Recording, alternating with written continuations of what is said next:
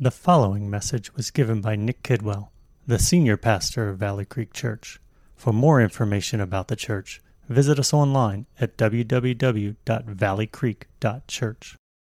I have to mention, because I love when we sing Joy to the World, and I like to share this fact, and it ties in to our message this morning, but Joy to the World, the author of it actually had in mind the second coming of Christ when he wrote of it. We sing it at Christmas time because we think of the first coming, but he actually has in mind that second coming of Christ when all of these promises will be fulfilled fully. So I love singing Joy to the World. When we sing it, have in mind of what Christ has done when he came and what he's going to do. And that's what we are doing this Christmas season in our Advent series. We are remembering what Christ has done. We are looking forward to what Christ is going to do. We are on week 3 of our Advent series. Week 1, we saw the curse and the promise, the brokenness that entered our world through sin, and the promise that one day a descendant of Eve would come and crush the head of evil.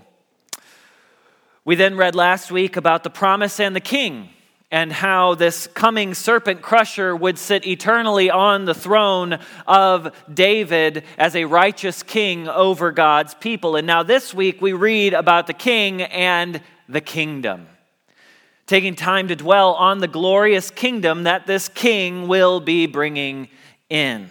One of the most recognizable verses associated with Christmas comes from the prophet Isaiah.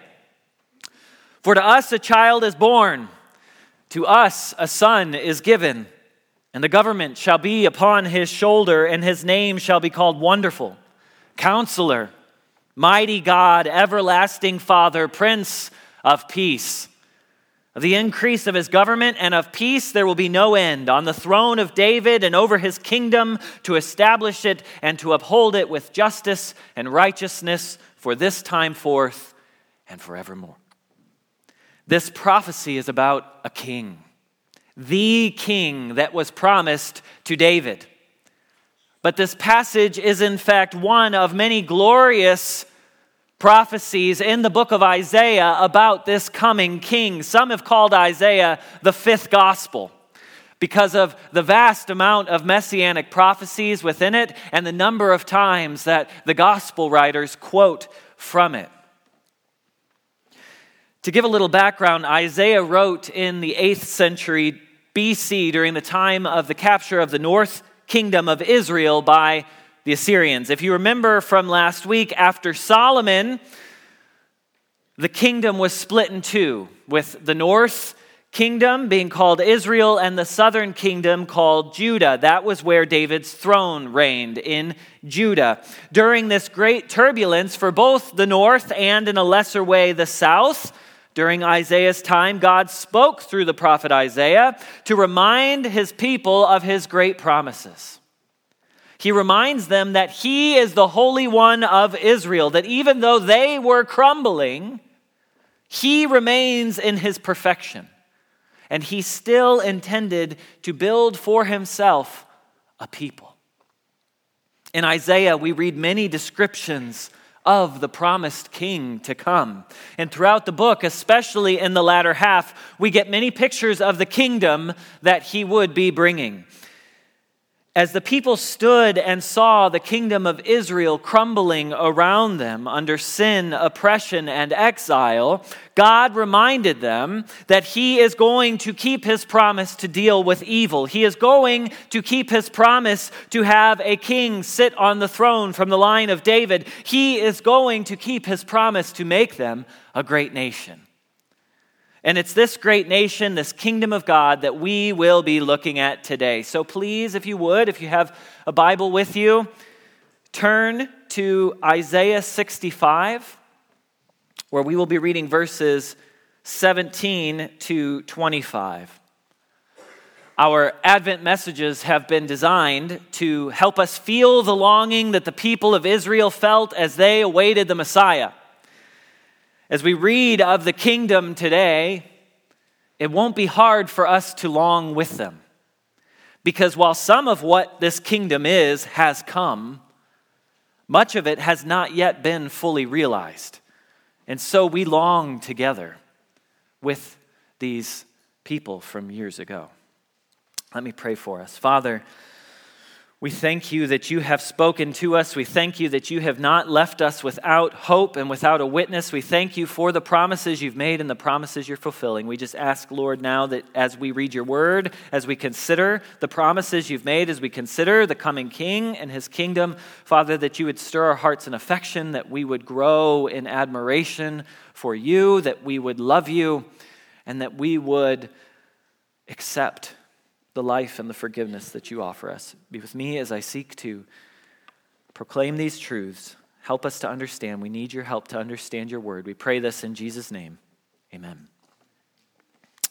Isaiah 65, starting in verse 17. For behold, I create new heavens and a new earth, and the former things shall not be remembered or come to mind.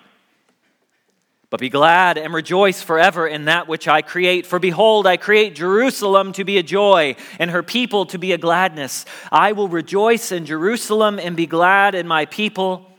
No more shall be heard in it the sound of weeping and the cry of distress.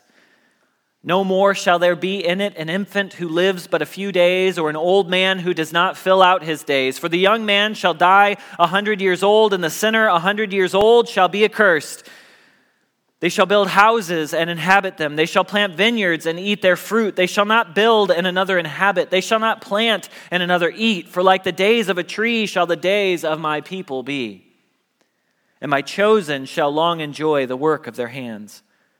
They shall not labor in vain or bear children for calamity, for they shall be the offspring of the blessed of the Lord, and their descendants with them. Before they call, I will answer. While they are yet speaking, I will hear. The wolf and the lamb shall graze together. The lion shall eat straw like the ox, and dust shall be the serpent's food. They shall not hurt or destroy in all my holy mountain, says the Lord.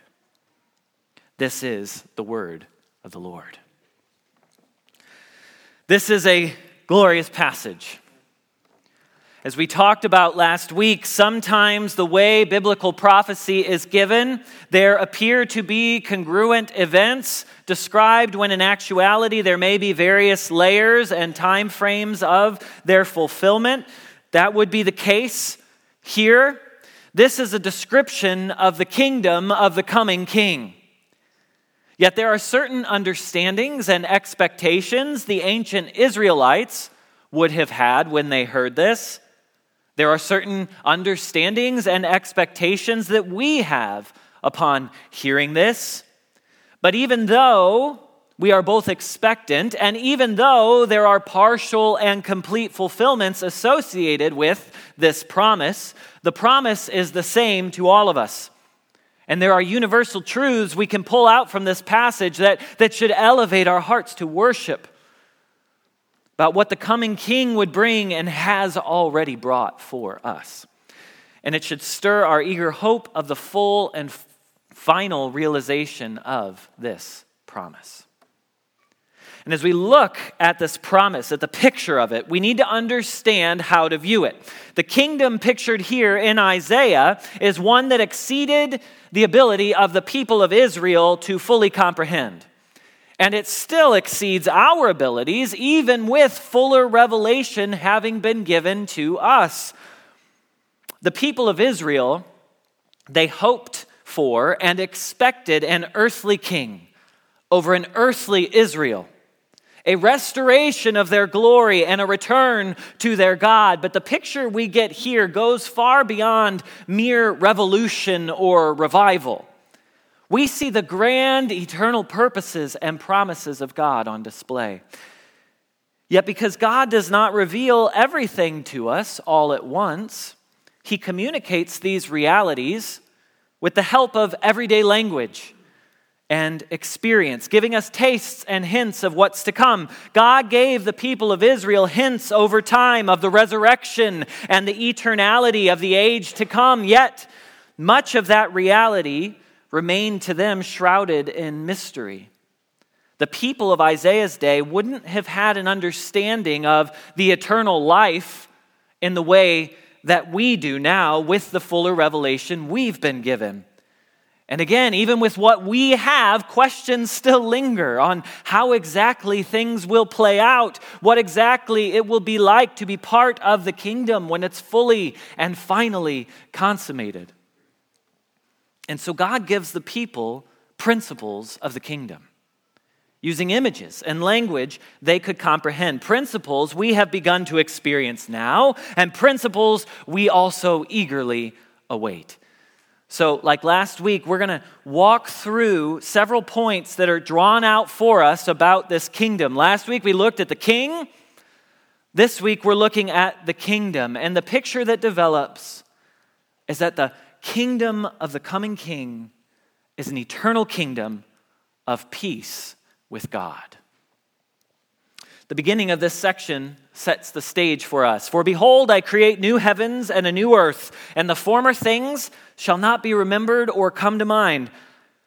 Though Israel, again, wouldn't have grasped the full eschatological, that's end times, realities of this passage, what was clear to them was that the coming kingdom of God would involve a complete overhaul of the order of things as they knew it. The fallen creation, the creation subject to sin, decay, and disease, would somehow be turned 180 by this king. And so God describes this kingdom as a new creation. And in our passage, also as a new Jerusalem. We heard that mentioned in the section from Revelation as well. This does not mean that the new kingdom would be confined to one city, but what it means is that the kingdom of God would be a collection of God's people under God's rule, in God's presence, in a place that God had prepared. That's what Jerusalem represented. And so Jerusalem, the place of the temple, the center of worship, becomes the representative for God's new creation, for the entirety of it. Not just one spot in the creation, the entirety of the creation, the entirety of the kingdom. And the first thing that we will look at about this kingdom is that it is blessed. This blessedness really encapsulates all the things that we're going to be looking at today. In our first Advent message, we talked at length about the glorious creation that God has made. We discussed the wonders of the earth around us. The evidence is everywhere of God's glory and His power. However, though earth was created good, when Adam and Eve fell into sin, the earth, which once was surrounded by God's endless blessed presence, now fell under a curse. The earth now, rather than being characterized by blessedness, was characterized by disruption, brokenness, and sin. The kingdom that the king is bringing will be a new creation, wiped free from the curse, and will be firmly established once again in the blessings of God. The creative power of God that made all that we see around us will work a new creation even more glorious than this one. Verse 18 says, "But be glad and rejoice forever in that which I create. For behold, I create Jerusalem to be a joy, and her people to be a gladness." Verse 23 says that the children of that place would be the offspring of the blessed of the Lord. In fact, if we pay attention, this whole passage walks us through how this kingdom is the blessed reversal of the curse. When Adam and Eve sinned, they disrupted not just humanity, but all of creation. We see throughout the scriptures. We read how the land languishes when Israel sins. We read in Hebrews how all creation groans because of us. Yet verse 17 says there will be a new creation, a new order under this coming king, where the earth and all that's in it, who once were subjected to futility, including animals and created things. Now, verse 25 paints a picture for us of all creatures, all creation, reaping the benefits of this new order. We get this picture of a lion sitting with a lamb. It's a picture of a creation blessed and at peace. We read that in this kingdom where Eve's birth pains would be hard and often sorrowful, now children would not be raised in vain and calamity would not be their experience.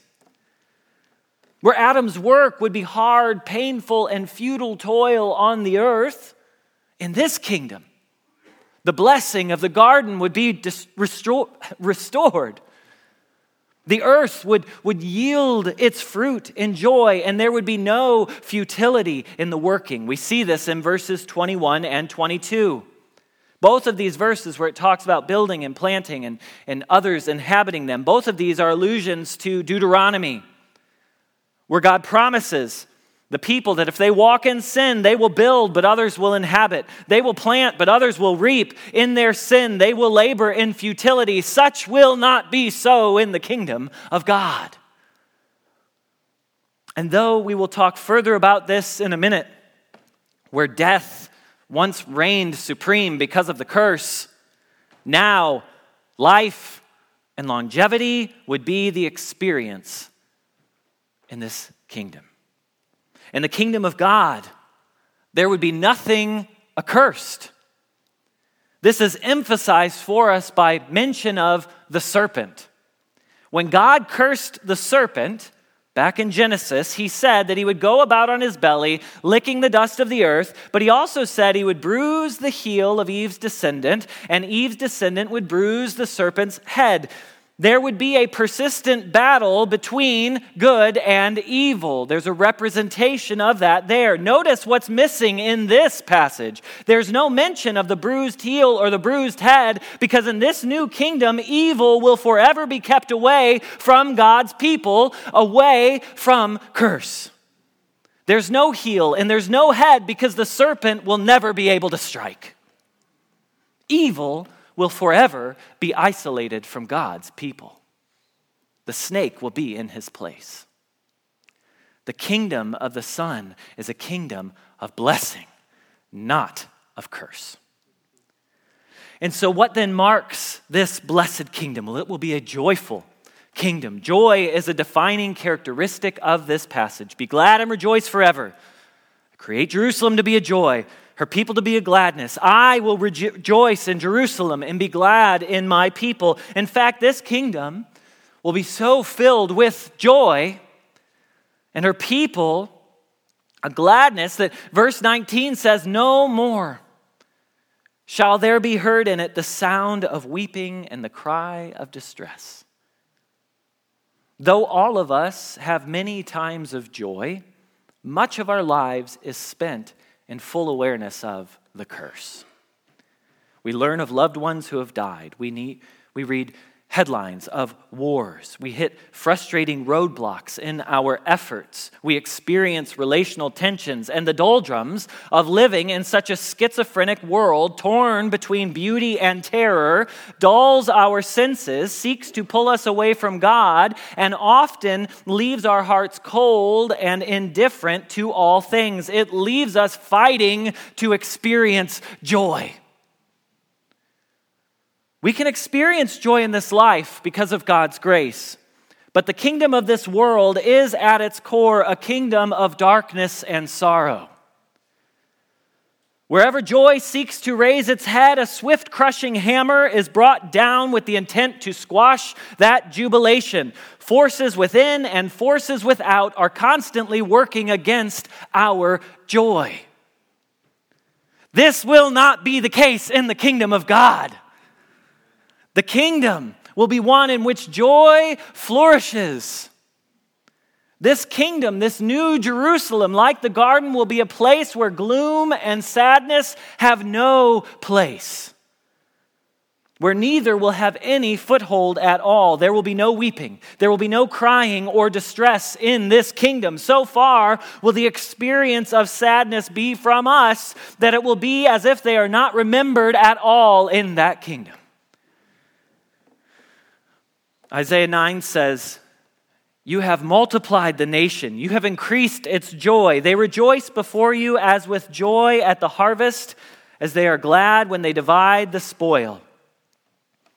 Joy, not sorrow, will be not only the main experience, but it will be the only experience in the kingdom of God. It will be so perfect that God himself will take eternal delight in it. Where God weeps now over this earth, where God mourns now at the pains and struggles of his children, where God frowns now and expresses wrath towards sin, when God looks on this kingdom, there will be for him nothing but eternal delight and pleasure. It's as much a joy to him as it is to us. His kingdom is a joyful kingdom. And his kingdom is a peaceful kingdom. Last week we talked about the theme of rest throughout the scriptures and how from the day of mankind's fall into sin, rest in the way that God intended it has been elusive to us. We are at work in anxious toil. We are at work waging war against sin. We are at work opposing oppressors. We are in our natural state at enmity with God and restless in relation to him. The coming king will change all of that. Psalm 23 says he will make us lie down beside still waters, and he restores our souls. How many kings in human history can we point to and say, they brought full peace to the people?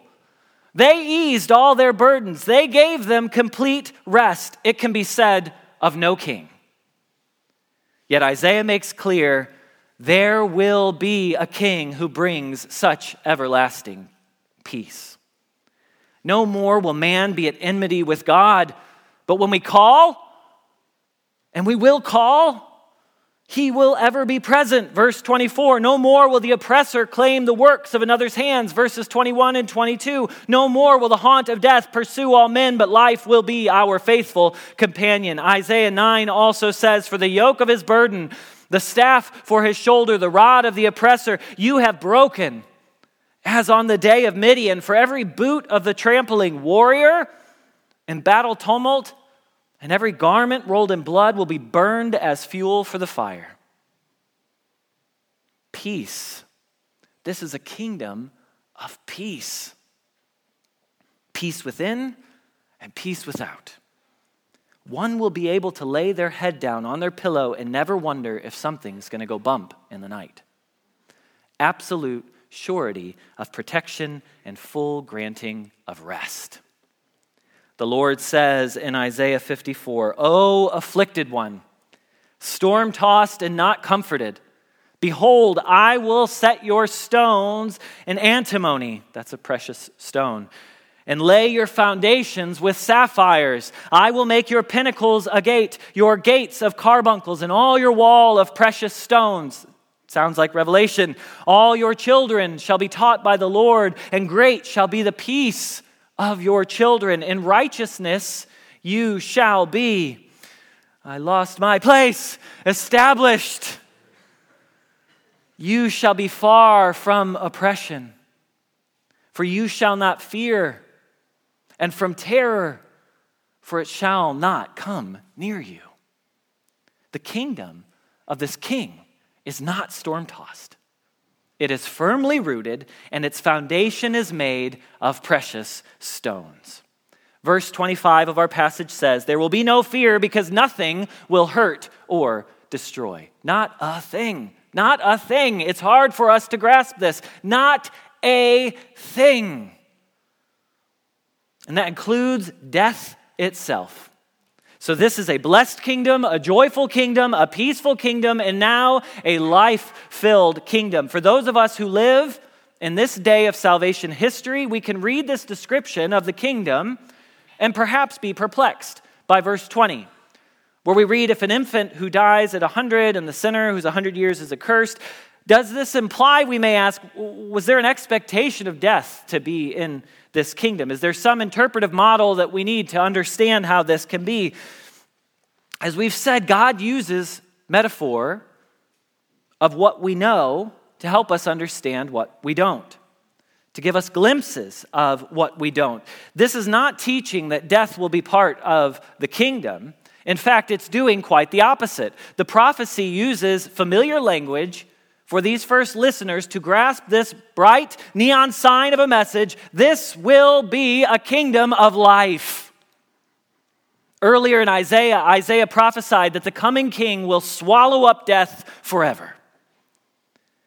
This is affirmed here. What this passage is saying through the use of metaphor is that in the kingdom of the Son, length of days will be long. Death will not be the terror that it has been under the curse. When Isaiah says, "No more shall there be in it an infant who lives but a few days, or an old man who does not fill out his days, for the young man shall die 100 years old," he's saying, all of this that you're used to, babies dying, life being cut off, young and old alike perishing under the curse of death, that will be no more under this king. Under this king, if a person died at 100, it would be as if they were an infant. Again, it's not saying infants will die. Earlier I said we'll be at peace in the kingdom. When we lay our heads on our pillows, we won't worry. I don't know if we'll sleep. I don't know if we'll have pillows. I don't know. But that's not the point. I'm using the image to help you grasp the meaning. This is not a promise that infants will die at 100. This is language to say, if you died at 100 in this place, that person would be considered a babe. So long are the days of those in this kingdom that 100 days are like the first few breaths of a child. And in fact, the next sentence, the sinner 100 years old shall be accursed. Again, this isn't making a statement that there will be sinners in the kingdom. They won't, they can't be. We'll talk about that. But it's saying if a person were to die at 100, they wouldn't be thought of as blessed. In our day, if you make it to 100, news reporters are sent to your house to ask you questions. Good for you, some think. I don't know. You must have done something right. Not so in this kingdom of life. 100 years is so short. If you died at 100, you would be thought of to be accursed. Life will be so abundant that to die at 100 would be a sign of a curse. Again, this is metaphor. It's not a statement that there will be sinners. It's not a statement that babies will die. It's not even a statement necessarily that there will be babies in the kingdom. As we learn in further revelation, in this new kingdom, there won't be marriage. We won't be given in marriage, so there probably won't be babies born. No, what this is saying, what this is doing is using language for us to understand we won't face death in the kingdom of God. Death won't be a haunt. It won't be a terror. Again, verse 25, the lamb will be unharmed by the lion. We read that in that place, nothing will hurt and destroy. Elsewhere in Isaiah, we get the image of a child playing near a venomous snake's hole without fear. When the king comes, he will totally undo the curse. That's what we're saying over and over again this morning. It will be undone, including death itself. This is a kingdom of life. When he comes, Isaiah says, the deaf will hear, the blind will see, and the lame will walk. Healing and life flow from this king, and healing and life are the heartbeat of his kingdom. The kingdoms of men strive for eternity. The scriptures say eternity is written on our hearts. We don't want to die. Men are trying to figure out the genes that will help us never to age. People are trying to figure out how we can download our minds into machines, but it's all futile. Even if we could extend our days by 50, 100, 500 years, we will all die. The only way to escape death is to enter into the kingdom of God. His kingdom is full of life, and that life comes because of the presence of God himself with his people, which is the next thing we see in this kingdom. It is full of worship. In the next chapter of Isaiah, we are told who it is that will enter into this kingdom. But this is the one to whom I will look, he who is humble and contrite in spirit and trembles at my word. We talked last week that the coming king was not a benevolent king for all peoples, but for those who found shelter in his wings. This king comes to bring blessing and healing to the earth and to mankind, but to receive that blessing, one must acknowledge their guilt before God and their rebellion against him. One must align themselves with God. Over and over again in Isaiah, the prophets, and in the New Testament, it's clear that the kingdom of the king will be a kingdom that is utterly and absolutely free of anything corrupt, of any kind of rebellion against God. There will be no sin and no unrighteousness in this kingdom. Well, how then can we enter into such a kingdom when we ourselves are so full of unrighteousness? How can we expect to be members of such a kingdom? Isaiah makes clear in his prophecies, when this king comes, he will come as a humble servant who will be crushed for our sins and pierced for our iniquities. He will bear the chastisement that we deserve, and he will purify us and cleanse us from all sin. He will make a way for us to be in this kingdom. Not because of what we've done, but because of what he would do. The Lord says, "Seek the Lord while he may be found. Call upon him while he is near. Let the wicked forsake his way and the unrighteous man his thoughts. Let him return to the Lord, that he may have compassion on him, and to our God, for he will abundantly pardon." With the coming of this king, there would be an offering to the people of Israel and all of those outside of it, to turn to him, to forsake their unrighteousness and accept the king's pardon and forgiveness. There would be an extension of grace. We are told in verse 24 that the kingdom will be so united with God that when we call, he'll answer, and while we're yet speaking, he will hear, meaning he will respond. We will be in lockstep in the kingdom with God and his Spirit, asking for that which pleases him and receiving from him freely all that is good. We will be with him on his holy mountain, as verse 25 says. One can only have such a relationship and approach the holy mountain of God if one has been made clean. This kingdom is made up only of those who worship God and the king that he sends. And all peoples from all nations are invited to worship him. Isaiah 56 says, "Let no foreigner who has joined himself to the Lord say, 'The Lord will surely separate me from the people.' The Lord who gathers the outcast of Israel declares, 'I will gather yet others to him beside those already gathered.' This gathering will be from all nations, and the kingdom will be made up of people from every tribe and tongue and nation of this earth who will come together and glorify and praise his holy name." The kingdom of peace is for those who will align themselves to the king and to their God. This stands as a hopeful promise for us. But it is also a solemn warning for those who persist in rebellion against God. For there to be no pain or sadness, no death or disease, no war or brokenness in this kingdom of God, there cannot be any sin in it.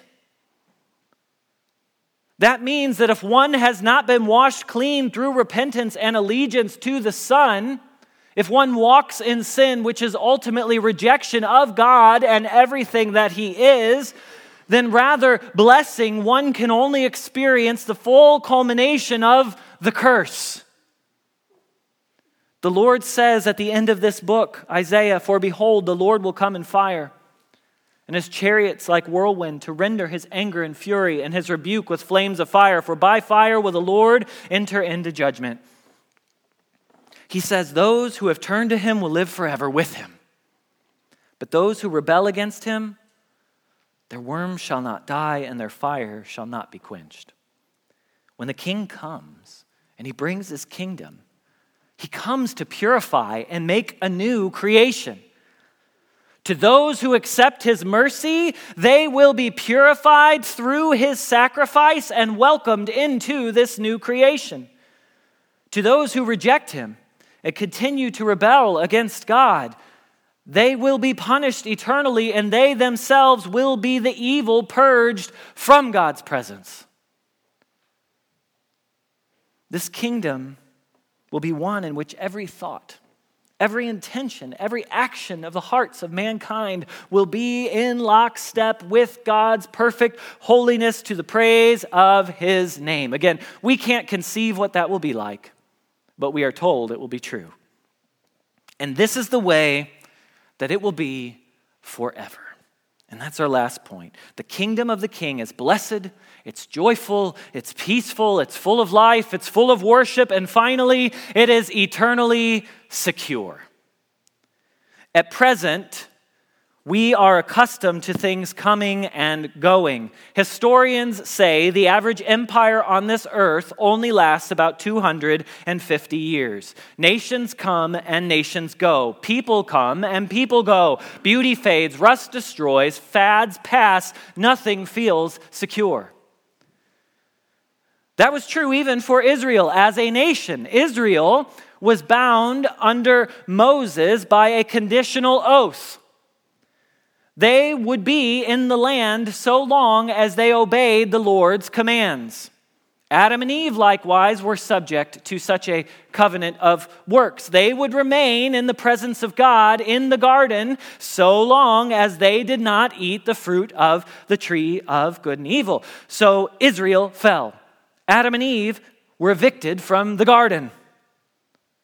Yet what did we say about God's covenant with Abraham and with David? Were those covenants subject to the ravages of sin? No, those covenants were steadfast covenants, not based on human performance or the rhythms of this world, but based solely on the grace and initiative of God. And this kingdom we see here is the culmination of both of those promises. A promise to bless Abraham, build his family into a nation as a blessing to all peoples of the earth, to give them a dwelling place of God's own design, and the promise to David to eternally place the coming king on the throne. When the king comes, the kingdom that he is bringing is not a kingdom that can ever or will ever be shaken. It can't. But it's a kingdom that is eternal, and it rests upon the steadfastness of the mercy of God alone. Of the increase of his government, there will be no end. 250 years will seem like a drop in the bucket of the kingdom of the King. The former things will not be remembered. Be glad and rejoice forever, says our gracious God. My chosen shall long enjoy the work of their hands. This kingdom will never end. Once the king comes and his people enter into his kingdom, all of the promises of his kingdom will surely come to pass. They will. That means for the inhabitants of this kingdom, once he deals with sin, sin will be no more. That means once he destroys his enemies will never arise again. That means once he defeats death, death will never rear its ugly head again. When God made Adam and Eve, they were made with the ability not to sin and the ability to sin. When they fell, they lost the ability not to sin, and they only had the ability to sin. In the kingdom that the king is bringing, in its full glory, the people of God will not only have the ability restored not to sin, but they will be utterly unable to sin anymore. It will not be a problem. With such assurance, we can understand how there can be such peace and joy in this kingdom, such intimacy with God, never a fear that it could be broken. The kingdom that was lost is not only restored, but it far exceeds the kingdom that we had initially been offered. God is merciful and gracious, slow to anger, and abounding in steadfast love and faithfulness. As Israel sat and languished in their sin, seeing the northern kingdom enslaved and carted off, As the southern kingdom worried about the same divine judgment coming to them, which it would sometime later, God gloriously declared that that would not be the end of their story. He declared that the king was coming and he would sit on David's throne. The king was coming and he was bringing with him a restored and perfected kingdom that all of God's people would enjoy eternally this time. Yet the people continued to wait and to watch and to wonder who the king would be. It would be another 700 plus years from the time of Isaiah before the people would have their answer. But first, they would experience exile. They would sit in 400 years of silence with no great prophets of the Lord. They would be in anguish under the rule of other nations. They would have no king. They would have no kingdom, but that would change. As Isaiah says, the people who walked in darkness would see a great light. And next week, we get to celebrate fully that great light that has shone. If you're here and you've not come to know the King, the Messiah, the Savior, know that He has come. And the kingdom that He's bringing, though it's only available in part on this earth, it has been eternally established, and by accepting His wounds, His piercings, His death for you, you can become citizens today of that kingdom and be eternally secure. That man is Christ Jesus. Come next week and hear more of how we can be sure that He is the one promised from long ago. Or talk with anyone that you've seen up front here today in church. You know what kingdom we're talking about. It's a kingdom of which we all, by the grace of God, have entered into. We are citizens of this kingdom. A kingdom where sin and wickedness has no part. That kingdom where communion with God is intimate and near to all. The kingdom of joy and peace. The kingdom led by the Savior King. As we participate and anticipate celebrating the coming of Christ, who brought that kingdom, let's together wait and persevere by His grace that we might one day see the full and final consummation of this kingdom to come. Pray with me. Father, we thank You for Your mercy. Thank You that You do not treat us as our sins deserve. Thank You that though You could have easily called it a day on Your creation, from the moment we first resisted You, You enacted a plan of salvation. You promised to reverse the curse. You promised to establish a kingdom. You promised to bring us back to Yourself, and You would do these things independent of our works. You would do it based on Your promise and the work that You've done for us. Father, as we remember Your Son this Christmas season, we just pray that our hearts would be full of joy, that we would be able to trust Him, and that we would have entrance into Your kingdom through His precious blood. I pray if there's any here this morning who do not know Jesus Christ, who have not become members of this eternal kingdom, I pray that this morning they would make an entrance to it, which You can do. We thank You for Your word. We pray all this in the name of Your Son, Jesus Christ. Amen. You've been listening to a message by Nick Kidwell, given at Valley Creek Church. For more information on the church and other messages, please visit us online at www.valleycreek.church.